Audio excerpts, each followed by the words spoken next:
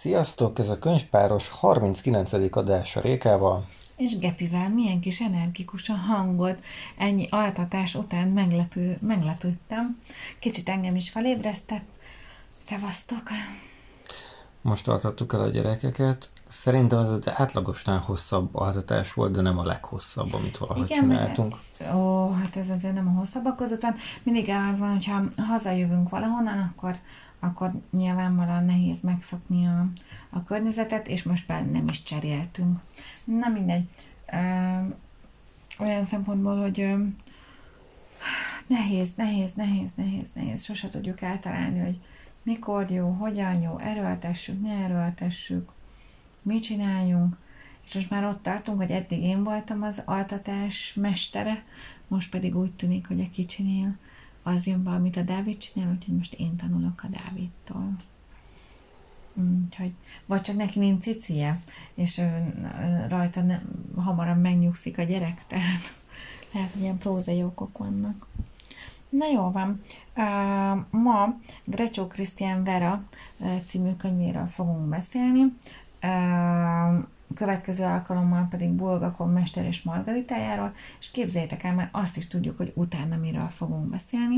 Méghozzá Pinocchio, egy klasszikus mesét, nem is tudom, majd meglátjuk, hogy mit fogunk olvasni. Pinocchio kalandjait, Carlo Goldoni-tól. Ez onnan jött ez az ötlet, hogy a Dávid mondta, hogy rakjam fel a mentális térképemre, hogy ma nekem kell ajánlani, én pedig elmentem a könyvespolc mellett, és mellettem ezt a könyvet, amit szerintem én még nem olvastam, viszont ez megvan, vagy lehet, hogy felolvasták, nekem fogalmam nincs, és azt gondoltam, hogy ez egy olyan könyv, ami azért eléggé benne van a popkultúrában a mai napig, tehát ez hogy meg fog nőni az orrod, ha hazudsz, stb. Még az ilyen alapvető dolgokban is, és hogy mi lenne, hogyha erről beszélgetnénk egy kicsit, hogy ez fog történni. De ma térjünk vissza Grecsó Krisztiánra és a Verára. Más témát nem hoztunk, gondolkodtunk pár témán, hogy beszéljünk-e J.K. Rowling körüli hercegországról, de úgy voltunk vele, hogy mindenki elmondott mindent megírtak már a lapok, kinyílott a pitypang, menjünk tovább. Igen, és a Verával kapcsolatban nekem rögtön az egyik első gondom az volt, hogy én ezt hogyan csillagozzam.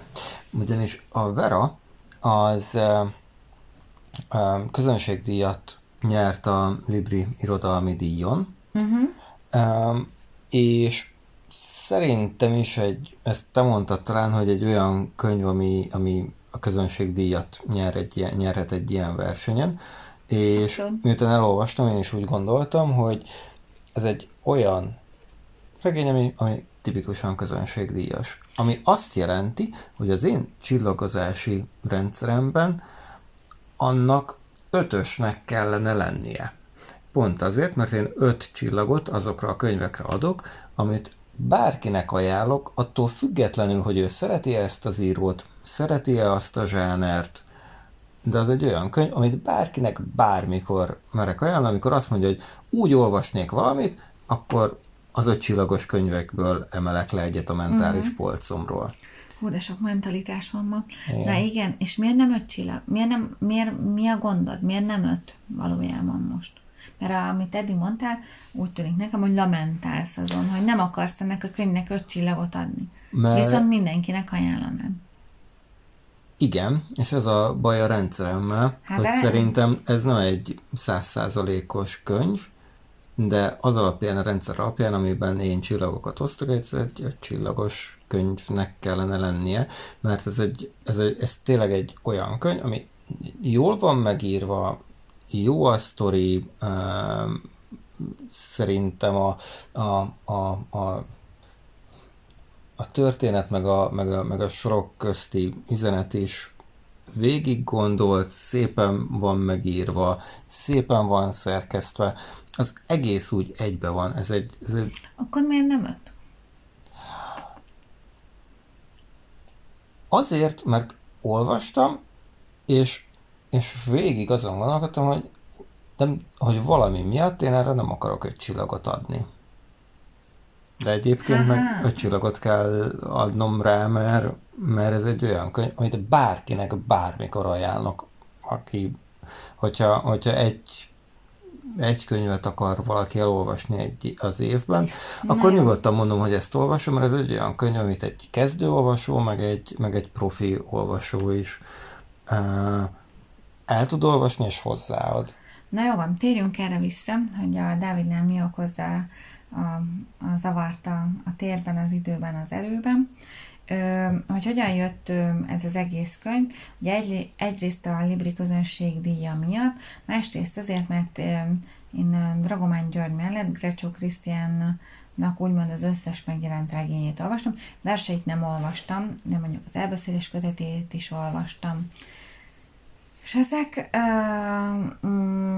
mindegyiket, és ugye én alapvetően kedvelem őt, mint írót, és nekem így van egy ívem vele kapcsolatban, nagyjából sorrendben is olvastam a könyveket.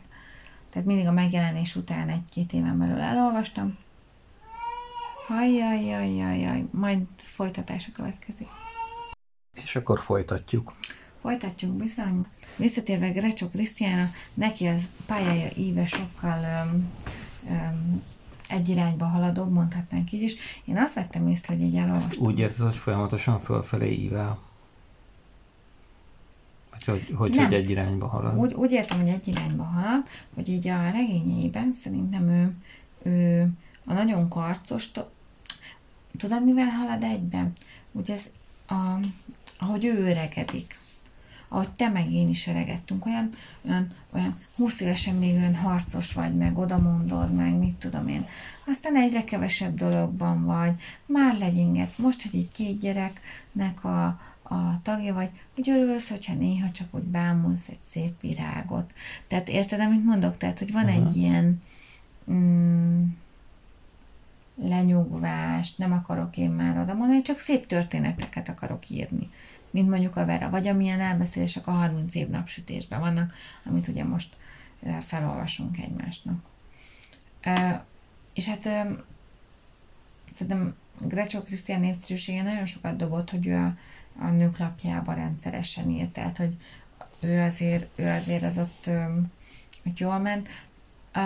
Én azt gondolom, hogy amit ő csinál, hogy úgymond ez, nem tudom, hogy ez az ő saját családi legendáriuma, vagy megalkotta a vihar sarokról ezt az egész világot, de hogy alapvetően a regények majdnem mindig ott játszódnak lent. Aha.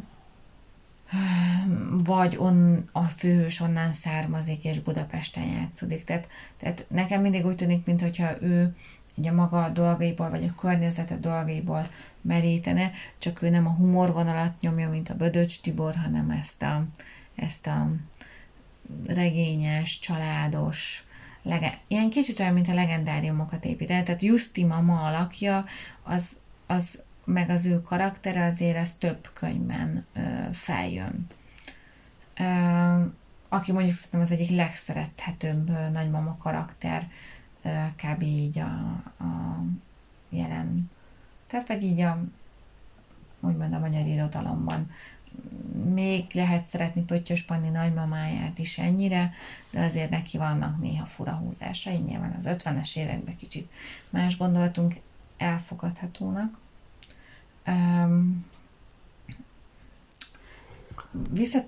Visszatérve Grecsó Krisztiánra, meg az egész Grecsó jelenségre, hogy azért ő az a kevés magyar írónak az egyike,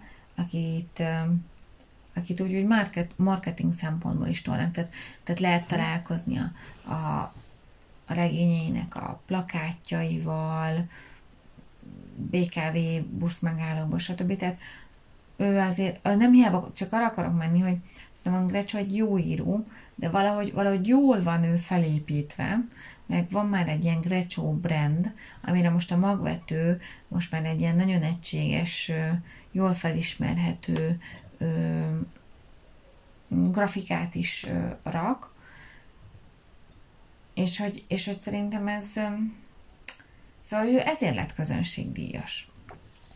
Igen, meg az ő írásai, amit mondtam még a podcast elején, hogy olyanok, amit bárkinek oda tudsz adni, és bárki, aki olvassa, azt érzi, hogy most szép irodalmat olvas, de az a szép irodalom az nem olyan, hogy nehéz lenne befogadni, vagy nehéz lenne megérteni. Mégis van egy jó mélysége, ami ilyen fura mélység, mert mint a hagyma, amikor elkezdtem lehámozni a különböző jelentésrétegeket, meg szimbólumrendszereket a Verában, van egy nagyon felszínes és egy nagyon, nagyon egyszerű történet, az alatt van egyel mélyebb szint, és így lehet jobban bontani, és lehet jobban hámozni, és mélyebben bele tudsz menni a sztoriba, meg a szimbólumokba, meg az egésznek a szerkesztésébe. Ja, és akkor van az egész körül egy olyan szerkesztés, ami nagyon látványos, keretes szerkezet, hogy kb. Ahol kezdődik a sztori, kb. Ott is ér véget. Ezt nem értem. Fizikailag a helyszín. Ja, értem. Legalábbis az utolsó 20 oldalból néhány azon a helyszínen játszódik, ahol megismerkedünk a szereplőkkel.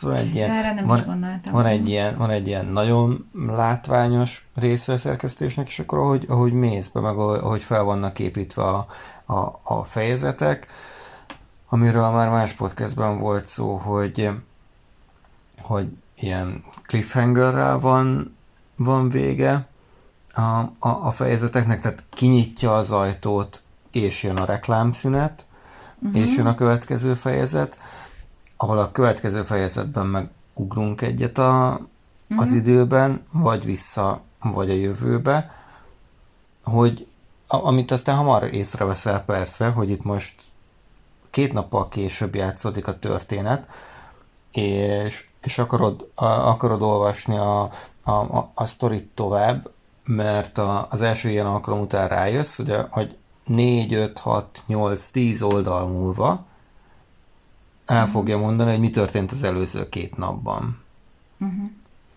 És jól is van megírva, tehát szépek a mondatok is, meg úgy is van szerkesztve, meg valószínűleg, hogy ez is volt a koncepció, hogy így legyen. Miért nem adsz rá 5-öt? 5-öt adok rá, mert de miért nem akarsz rá 5-öt adni? Tehát, hogy értem, nem tudom, ezt nem tudom megmondani, ez olyan, mint amikor, nem tudom, megkóstolsz egy húslevest, és az nem olyan, mint a nagymama húslevese, és nem tudsz rá 5 csillagot adni, de nagyon finom húsleves, és az esküvődön felszolgálnád bárkinek. Nem, egész egyszerűen nem tudom megmondani. Mert minden ott van, és újra visszatérek majd erre a dalogra. És azt mondom róla, hogy az egyik legjobb könyv, amit az előző évben kiadtak magyar írótól, valamiért nem tudom megmondani, hogy miért. Akkor jó, beszéljünk másokról. Tehát, hogy egy 5 csillagos regény nem... David, beszéljünk másokról, mert most ugyanazt mondott Pepitában. Igen. És még mindig nem vagyunk közelebb ahhoz, hogy megértsem. Hát nem biztos, hogy közel is De én meg szeretném érteni, és meg is fogod érteni. Na, beszéljünk arról, hogy ugye ez az egész regénynek adja az egyik különlegességét, hogy vagy különlegességét, hát miért adná ezt? Na, most egyszerre 3 gondolatot akartam elmondani, ez ugye nehezen menő dolog. Itt egy 12 éves kislányról van szó, és arról, hogy ő hogyan lép át a gyerek világból ebbe a kamasz világba, ahol ahol már több mindennel szembesül, rengeteg titok, tabunak lesz a tudója, és nem csak a saját életében, vagy a családja életéről szóló titkoknak, hanem arról, hogy hogyan működik a felnőttek világa, úgy a Susanne-ben. Úgyhogy ezt a hangot szólaltatja meg, és hogy én olvastam hát beleolvasgattam, inkább ezt mondom, akkor ez az egész regény megjelent a Krecsóval interjúkat, és mindenki arra volt kíváncsi, hogy miért próbálja, miért pont egy 12 éves kislány szemszögével akarja ezt írni egy meglett férfi ember. Na már most ő író. Neki ez a dolga, hogy beleképzelje magát más helyzetében. Ha ő pont így tud erről írni, beszélni, akkor miért ne képzelhetné magát egy 12 éves lány helyébe? Én ezt már akkor se értettem, hogy ezen mit kell fennakadni. Egy 40 éves pasi, vagy nem tudom hány éves a Grecsó, csak 40 éves pasi, fehér pasikról szóló könyvet írhat. Ez egy kicsit olyan, mint az a vita, amiről párszor voltunk, hogy csak a latin... Kiírhat miről. Tehát nem is én ezt akkor se értettem. Ráadásul, hogyha el akarsz mondani egy felnövés történetet, azt, amikor valaki a gyerekkorból egy következő korba lép, akkor azt csak egy gyereken keresztül tudod elmondani, vagy egy nagyon, nagyon suta helyzetben, a 40 éves szűz gagyi végjátékként. Ne, az egy egész szerethető ebben a témában. Tényleg gagyi, de olyan kis szerethető az egész. Ezt ne szídjuk. Az még egy jobb kategória. Igen, csak amikor egy felnövés történetet mondasz el, akkor gyerekeket kell. Persze, tehát ha 12 éves emberek ilyeneket írnának, akkor még azt mondanám, hogy rendben van, de a 12 évesek ne is ezzel foglalkozzanak, hanem hogy pont a felnövéssel. Pont amit jól megragadt szerintem az a regény, és ami nekem tetszett benne, hogy mennyire zavaros ez az egész. Tehát ott vagy 12 évesen, egy csomó mindent értesz, látsz, próbálod berakni, és ugye nagyon látványosan változnak meg azok a dolgok, amiket be kell illeszteni az addigi sémáik közé. És hogy nem passzol. Tehát, hogy tényleg ilyen egyik napról a másikra változnak meg a dolgok. Én emlékszek ilyenekre. És közben meg mégiscsak azt látom, hogy most már lassan 34 éves fejjel, hogy emlékszek egy-két dologra, de mégiscsak egy folyamat, és még most megbeszéltük, még mielőtt az adást felvettük, hogy mi már felnőttek vagyunk, de ezt mondjuk egy 5 évvel ezelőtti, vagy 6 évvel ezelőtti önmagamra még mindig nem mertem volna mondani. Pedig akkor már 30 felé jártam. Tehát ez egy hosszú folyamat, hiába vannak meghatározó pillanatok, és hogy szerintem nagyon jól elkapja a regény, hogy ez hogy indul, ez az egész. Ezt a részt. És szerintem hiteles. És szerintem, mert itt mi már beszélgettünk egy kicsit erről a könyvről, és a Dávid ki volt akadva az elején, és szerintem ez volt az egyik pont, ami miatt neked ez nem tetszett. Kezdett nem tetszeni, hogy neked nem érezted, tehát tehát, hogy egy 12 éves kislány nem így gondolkodik. Ezt konkrétan így elmondtad. Igen, valahogy ezt akartam elmondani, hogy szerintem túl tudatos volt, és túl tudatosan, és kimérten, és pontosan, és irodalmiasan fogalmazott meg gondolatokat. Uh-huh. Kicsit olyan érzésem volt, mint a 16 éves, 5-4, valahogy ennyi idős lehettem, amikor a Dawson és a haverok ment a tévében, és ott beszéltek. Kisebb voltál. Lehet, hogy kisebb, de hogy arra emlékszem, hogy abban ilyen lehetetlenül beszéltek a szereplők. Tehát csak azt éreztem, hogy emberek nem beszélnek úgy, mint ahogy abban a sorozatban is. És ez volt az első gondolatom is erről a lányról, a Veráról, akiről szól a sztori, hogy nem gondolkodik egy 12 éves lány így. Aztán, amikor egyre jobban megismertem a Verát, akkor már ez egyre kevésbé volt feltűnő, és egyre természetesebb lett. Uh-huh.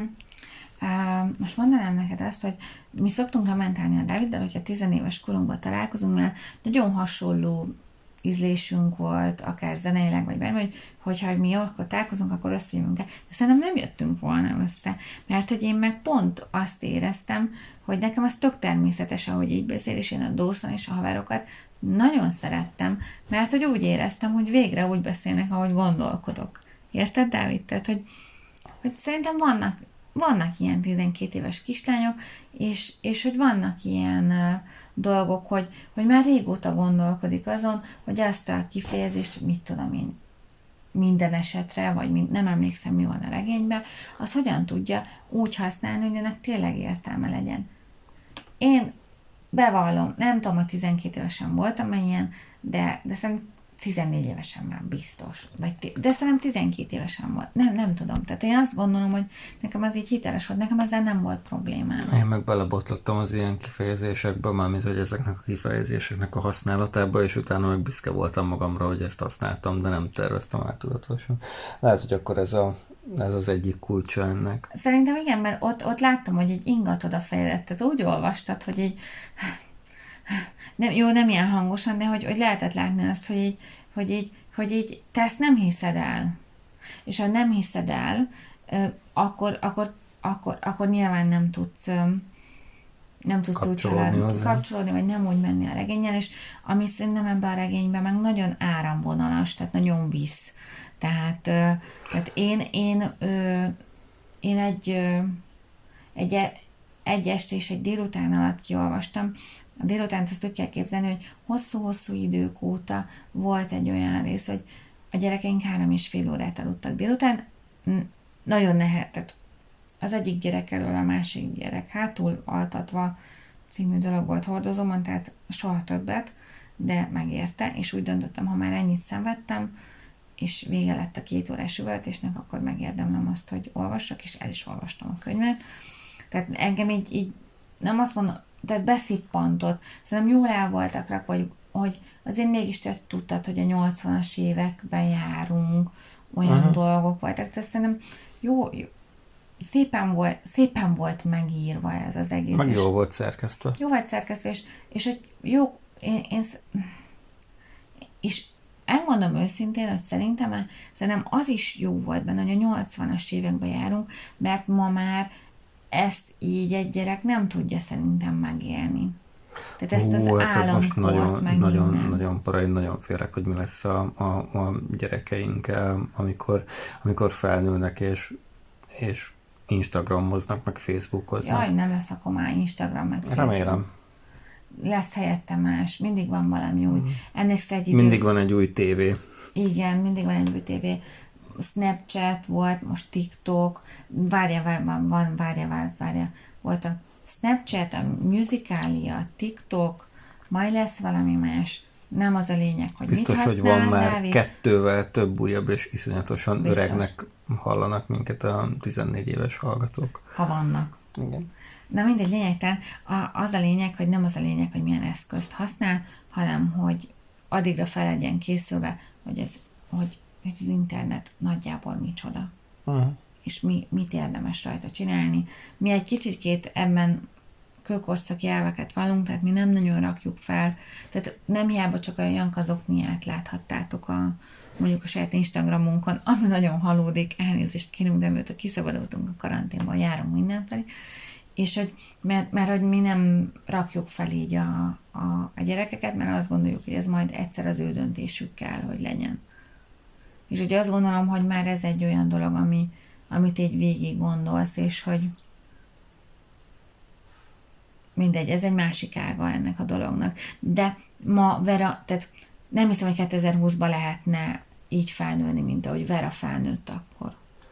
Mert ahogy a Vera felnőtt, az rengeteg titok volt, és rengeteg titok között, legalábbis ezek azok a titkok, amiket így felfejt a regény során, és te mondtad, hogy a fülszövegben, amit nem is olvastam el, de hogy ott benne van, hogy őt örökbe fogadták, ami a regénynek a, nem tudom, utolsó harmadában derül ki.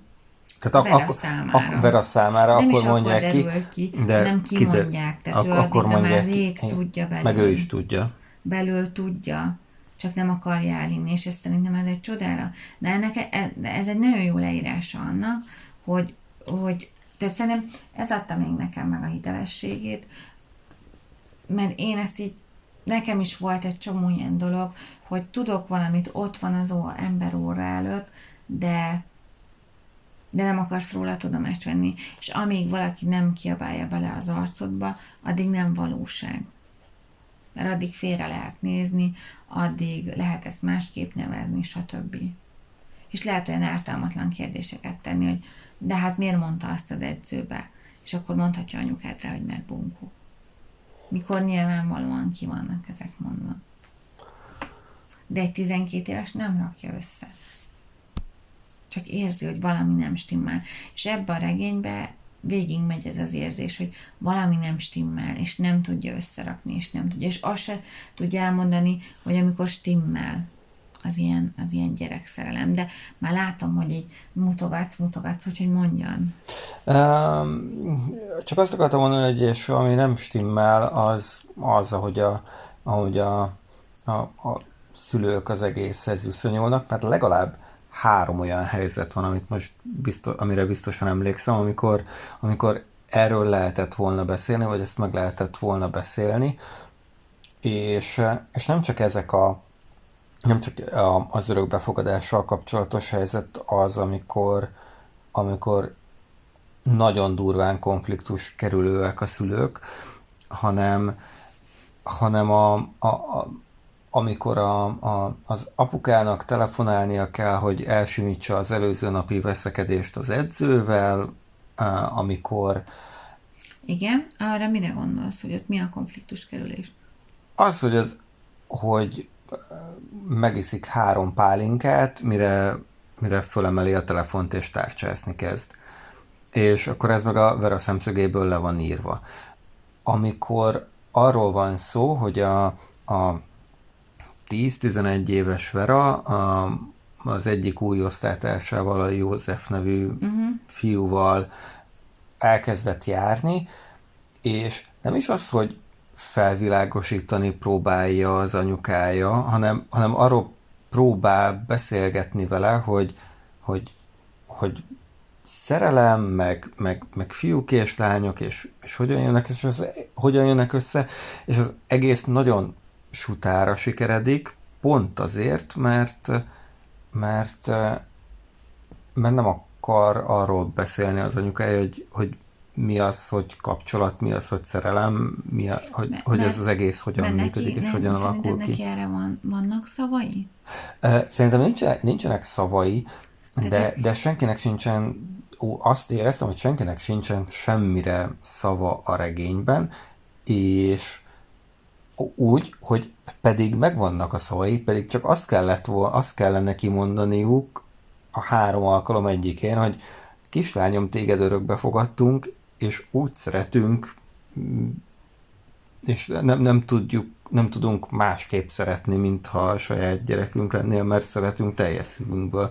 És tehát, hogy ezek nem bonyolult szavak. De borzasztó nehéz kimondani. Borzasztó nehéz kimondani, és soha nem mondják ki. Igen. És soha... Az egész regényben nem mondják ki, még a végén sem. Nem. És a végén van a egyik legkegyetlenebb pillanat, amikor a Vera mondja ki, hogy mit akar, meg hogy mi legyen, és mint hogyha legyintenének a szülők, hogy ez csak egy gyerek. Gondolsz? Spoiler alert. Arra, amikor kéri az anyukáját, hogy ne menjen el, meg hogy ne hívja át a nagyit, hogy a nagyi vigyázzon rá, hanem maradjon ott. És és egy oldalon keresztül az anyukája kb. Azt gondolja, hogy jó van, ez egy gyerek, mennem kell, elintézem, azt mondom neki, hogy minden rendben lesz, és akkor minden rendben lesz. De ott tudod, hogy miért megy el mindenképpen. Persze. Mert ott meg egy másik titok, tehát egy olyan dolog, ami 10 éve nyomja őket, vagy tovább, és hogy azt kell valahogy kezelni, és az se sikerül. És valahogy és ezért vagyok a legmérgesebb a szülőkre, mert sohasem az van, amikor az egyik első ilyen nagy veszekedés van, vagy a második, nem tudom, vagy a harmadik, akármelyik, de hogy a végén a gyerek a saját szobájában alszik, ami egy másik szoba, és amikor fölriad, és a szülőknek feltűnik, hogy fent van, akkor átkiabálnak a szobába, hogy minden rendben, feküdjél vissza. Hát én nem tudom elképzelni, hogy nem köztünk alszik ilyen esetben. De már 12 éves. Jó, én értem, csak megint mondom, 80-as évek, az apuka egy katona, itt meg van egy csomó tabu, az anyukája nem járhat misére, rengeteg minden van. Tehát itt egy olyan dolog van, hogy ők élnek egy életet, ami tök jól bejáratott minden, és ebbe egy pici kockát arrébb raksz, akkor már borul a dolog. Aha. És hogy nem kevés kicsi kocka megy el ide-oda, és borul a dolog, és nincs eszközük arra. Én különben a szülőket, a két szülőt nagyon szerethető kategóriának tartom. Tehát mind az apa, mind az anya egy nagyon jó indulatú valaki, aki jót akar, csak nincsenek eszközei, és nem tud ezzel az egész helyzettel mit kezdeni. Ha belegondolsz és számolsz, akkor a szülők, ugye nyilván itt ki lehet számolni, akkor hát el is hangzik a regény, hogy a 40-es években születtek.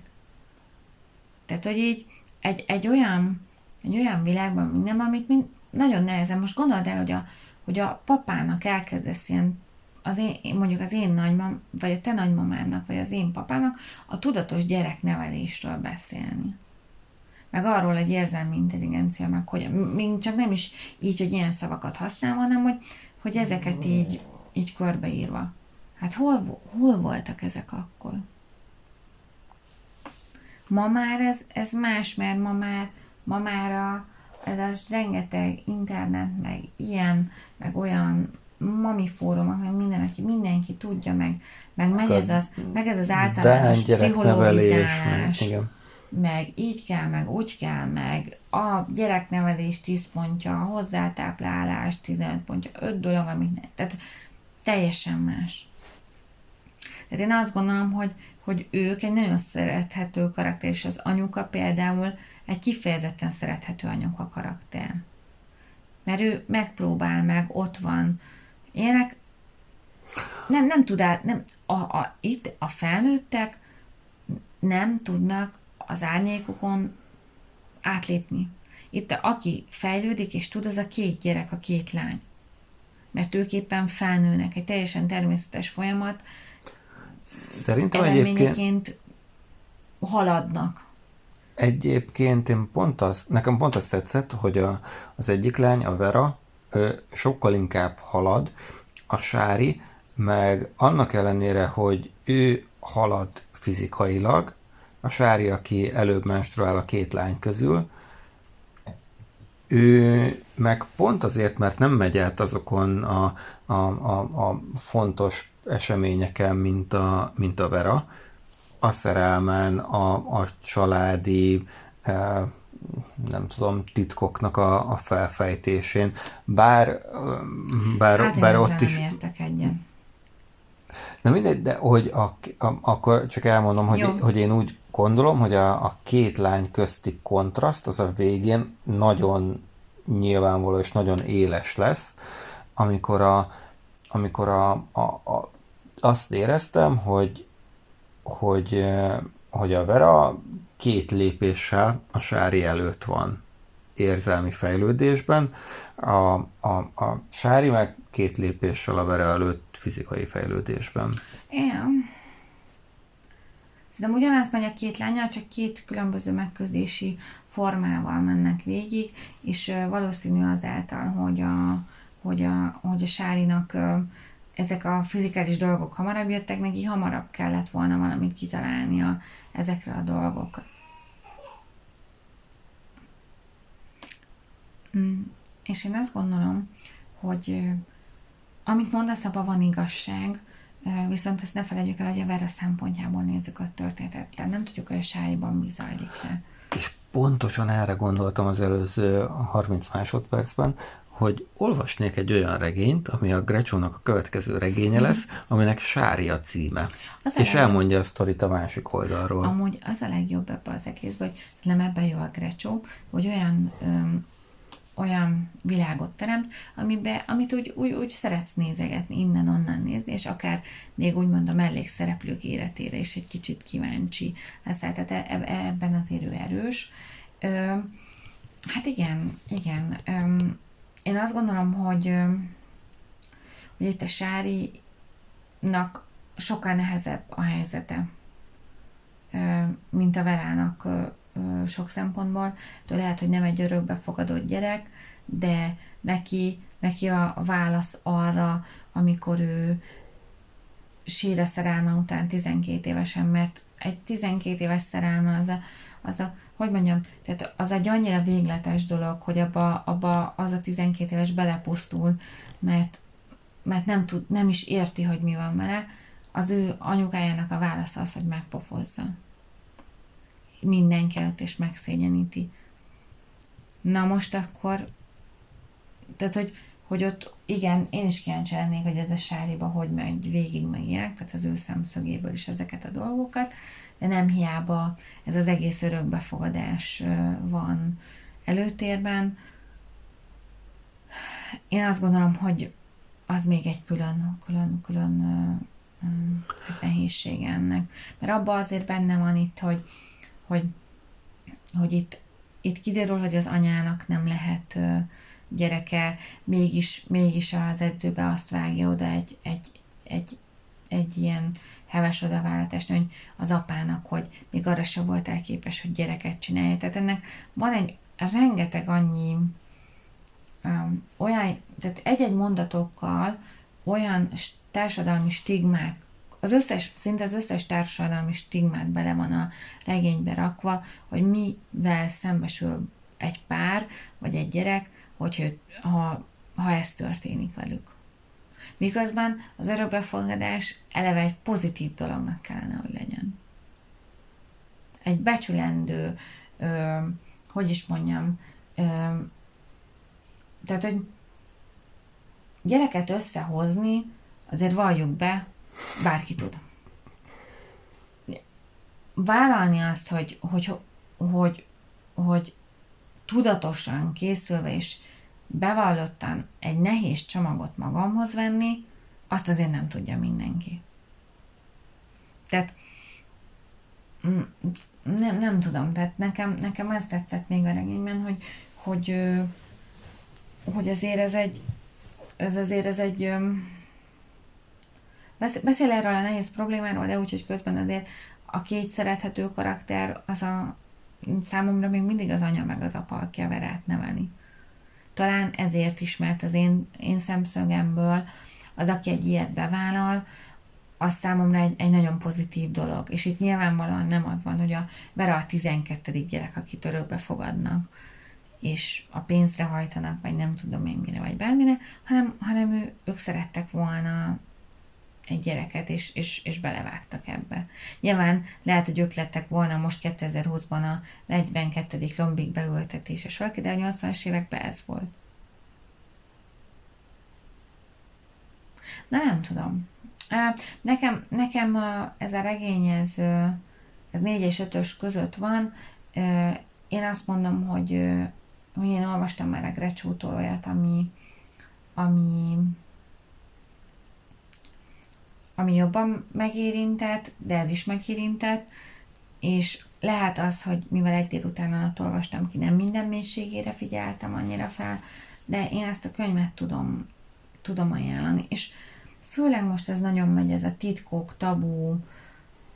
Én remélem, hogy erről többet fogunk beszélni. Mert mindenkinek a családjában van. Nincs olyan család, akinek nincs. Valami. Amiről egyszer csak le kell ülnöd a gyerekeddel, és transzparensen átbeszélni az ő szintjén, meg amit neki kell, és bevállalni azt, hogy mondjuk igen, ebben én is benne voltam, és anya meg apa is csinált rossz dolgot, és ennek ez volt a következménye, hogy vagy velünk is történtek rossz dolgok, de már nem, vagy nem tudom. Mi még előtte vagyunk ezeknek a beszélgetéseknek, nekünk is egyszer meg kell magyarázni azokat a dolgokat, amiket a Janka most látjuk rajta, hogy ő világában ez így él. De amikor mondjuk bekerül egy oviba, és el fognak kezdeni beszélgetni egymás családjáról, akkor biztos meg fogja kérdezni azokat a dolgokat, amik most neki ja, hát ez nekem így van. A Janka, van, aki lehet, hogy ezt 12 évesen kérdezi meg, szerintem a Janka ezt már oviban fogja csinálni a legkésőbb kisiskolásként, tehát lesznek ilyen beszélgetések. Nincs olyan dolog, nincs olyan család, akinek ne lenne ilyen. Tehát mindig azt gondoljuk, hogy velünk ez soha nem történhet meg. Hát nem csak az, egyrészt, hogy velem soha nem történhet meg, másrészt az, hogy biztosan, legalábbis az én családomban dívik az, hogy a bezzeg a másik családban nem fordulhat elő, mint nálunk. De a másik családban cifrebb dolgok is előfordulnak, mint nálunk. Tehát csak mindenhol egy picit megkapargatod a felszínt, aztán kiderül. Itt azért tök súlyos dolgok, tehát itt történelmi dolgok voltak, és nem igaz, hogy már megint van zsidó szál benne, hogy valakit elhurcolnak, és minden. Tehát én azt gondolom, hogy erről még akartam beszélni, hogyha beszélnénk olyan emberekkel, akik akkor éltek, és hogy én ezt egy nagy hiányosságnak tartom, hogy mindig csak a túlélők, az áldozatokról beszélünk, de hogy jó lenne, hogyha arról is beszélnénk, hogy azok is beszélnének, akik akkor szemtanúk voltak. És csak voltak, és volt valami viszonyulásuk. Mert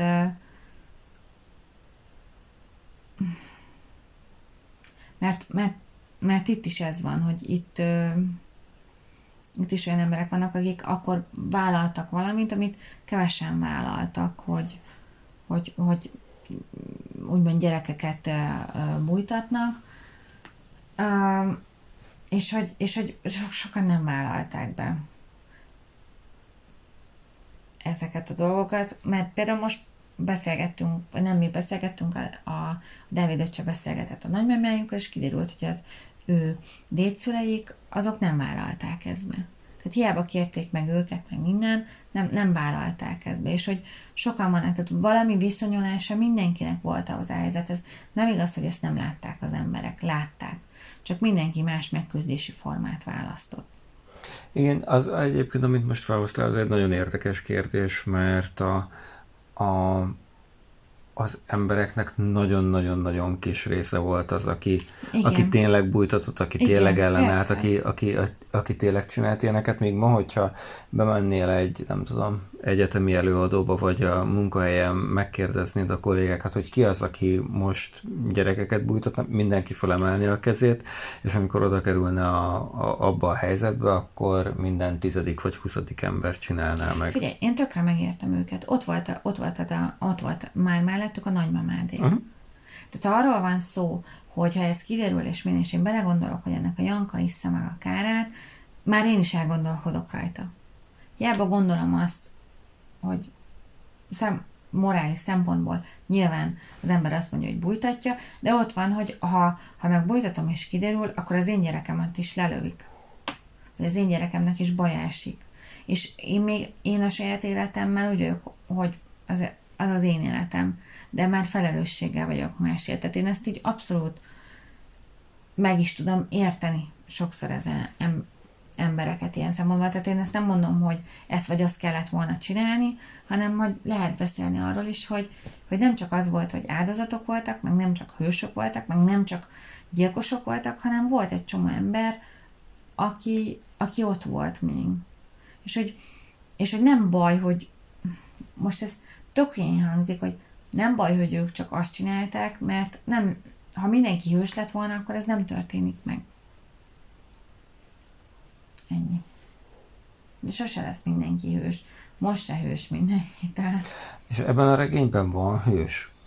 Tehát a Vera, ő lehet hős, vagy rajta kívül van bárki más, aki hát hős? Én a 2 kamaszlányt gondolom hősnek, a többiek pedig olyanok, akik mondom, de nekem a hős egy kicsit olyan, nekem a hősök általában, ha most nem egy mesét veszünk, ahol mindenki fekete-fehér és minimál jelenfejlődéssel mennek tovább a karakterek, a hős az, aki megugorja a saját árnyékát, és tesz valami olyat, ami másoknak is fontos, vagy önmagát segíti, vagy tehát, hogy meghalad valamit. A 2 kamaszlányon kívül ebben a regényben senki nem haladott meg semmit. Még talán én azt mondom, hogy még a legtöbbet nem, ő se. Senki. Nem tudok, elgondolkodtam, de nem. Nem tudsz. Most van egy pedagógus karakter, egy osztályfőnök, aki a maga keretein belül kedves, meg jó, de ő se lépi át az árnyékát, nem hívja be a szülőket, hogy na most ez van, én ezt látom a Verán, mi lenne, hogyha beszélnének vele, vagy valami, érted? Tehát még ezt se, pedig ezt azt gondolom, hogy ez még az árnyékon belül is lenne, de még ezt se csinálja meg. Biztos az, hogy más az elvárás most 2020-ban és 1980-ban is, tehát én így is hitelesnek tartom ezt a regényt. Nem lehet azokat a dolgokat elvárni az ott lévő emberektől, amiket most elvárnál te. Meg hát te meg én, most nem akarom azt mondani, de mi ilyen szempontból úgymond tudatosak vagyunk. Anyu mindig azt mondta, hogy ha ő így állt volna hozzá a gyerekneveléshez, hogy mi, hogy ennyi mindent átgondolunk, meg így próbálkozunk, meg készülünk, meg utána olvasunk, meg minden, legalább az interneten vagy valami, akkor biztos, hogy nem így sikerülünk. Tehát, hogy más. És ez szerintem ezzel nincs gond. Semmi gond nincs ezzel, hogy ahogy mi felnőttünk, meg azzal se lesz gond, hogy a mi gyerekeink felnőttek, hogyha figyelünk rájuk, és párbeszédben vagyunk velük. Ennyi. Nem kell ezeket annyira cifrázni. Ajánljuk ezt a könyvet bárkinek? Én azt gondolom, hogy lehet ajánlani ezt a könyvet bárkinek. Én azt mondanám, hogyha valaki egy kicsit komolyabb könyvet akar nyáron olvasni, akkor ezt olvassa el. Mert azért ez egy könnyedebb dolog. Nehezebb dolgokról szól, de olyan könnyűen tálalja. És ha komoly sznobnak akar tűnni a strandon, akkor ezt vagy elő. És ezt bármikor lehet adni születésnapra, meg karácsonyra is bárkinek. Hát, igen, olyannak, aki szokott olvasni. Nem hiszem, hogy ezzel kell elkezdeni. De lehet ezzel is, nem tudom. Viszont ne kezdjétek azzal, amit ne adjatok első könyvnek ajándékba azt, amiről 2 hét múlva beszélünk, hát Mester és Margaritát, mert az viszont egyel nehezebb. Egyel nehezebb. Bognár azt mondta, hogy egyel nehezebb. Spoilerra lehet, szerintem 20 fokkal, vagy nem tudom hány fokkal nehezebb az a könyv. Viszont az a könyv is, annak is nagyon sok szintje van. És erre nagyon kíváncsi leszek, mert amikor a Dávid azt mondta, hogy ez a kedvenc könyve, hát erről fogunk beszélni. Erről fogunk beszélni. Mert nekem az a könyv minden, csak nem a kedvenc könyvem. És utána pedig a Pinocchióról lesz majd szó. És azután, még nem tudjuk, hogy mi lesz a könyv, amiről beszélünk, de időutazni fogunk. Bizony, majd elmondjuk, hogy miért. Sziasztok! Sziasztok!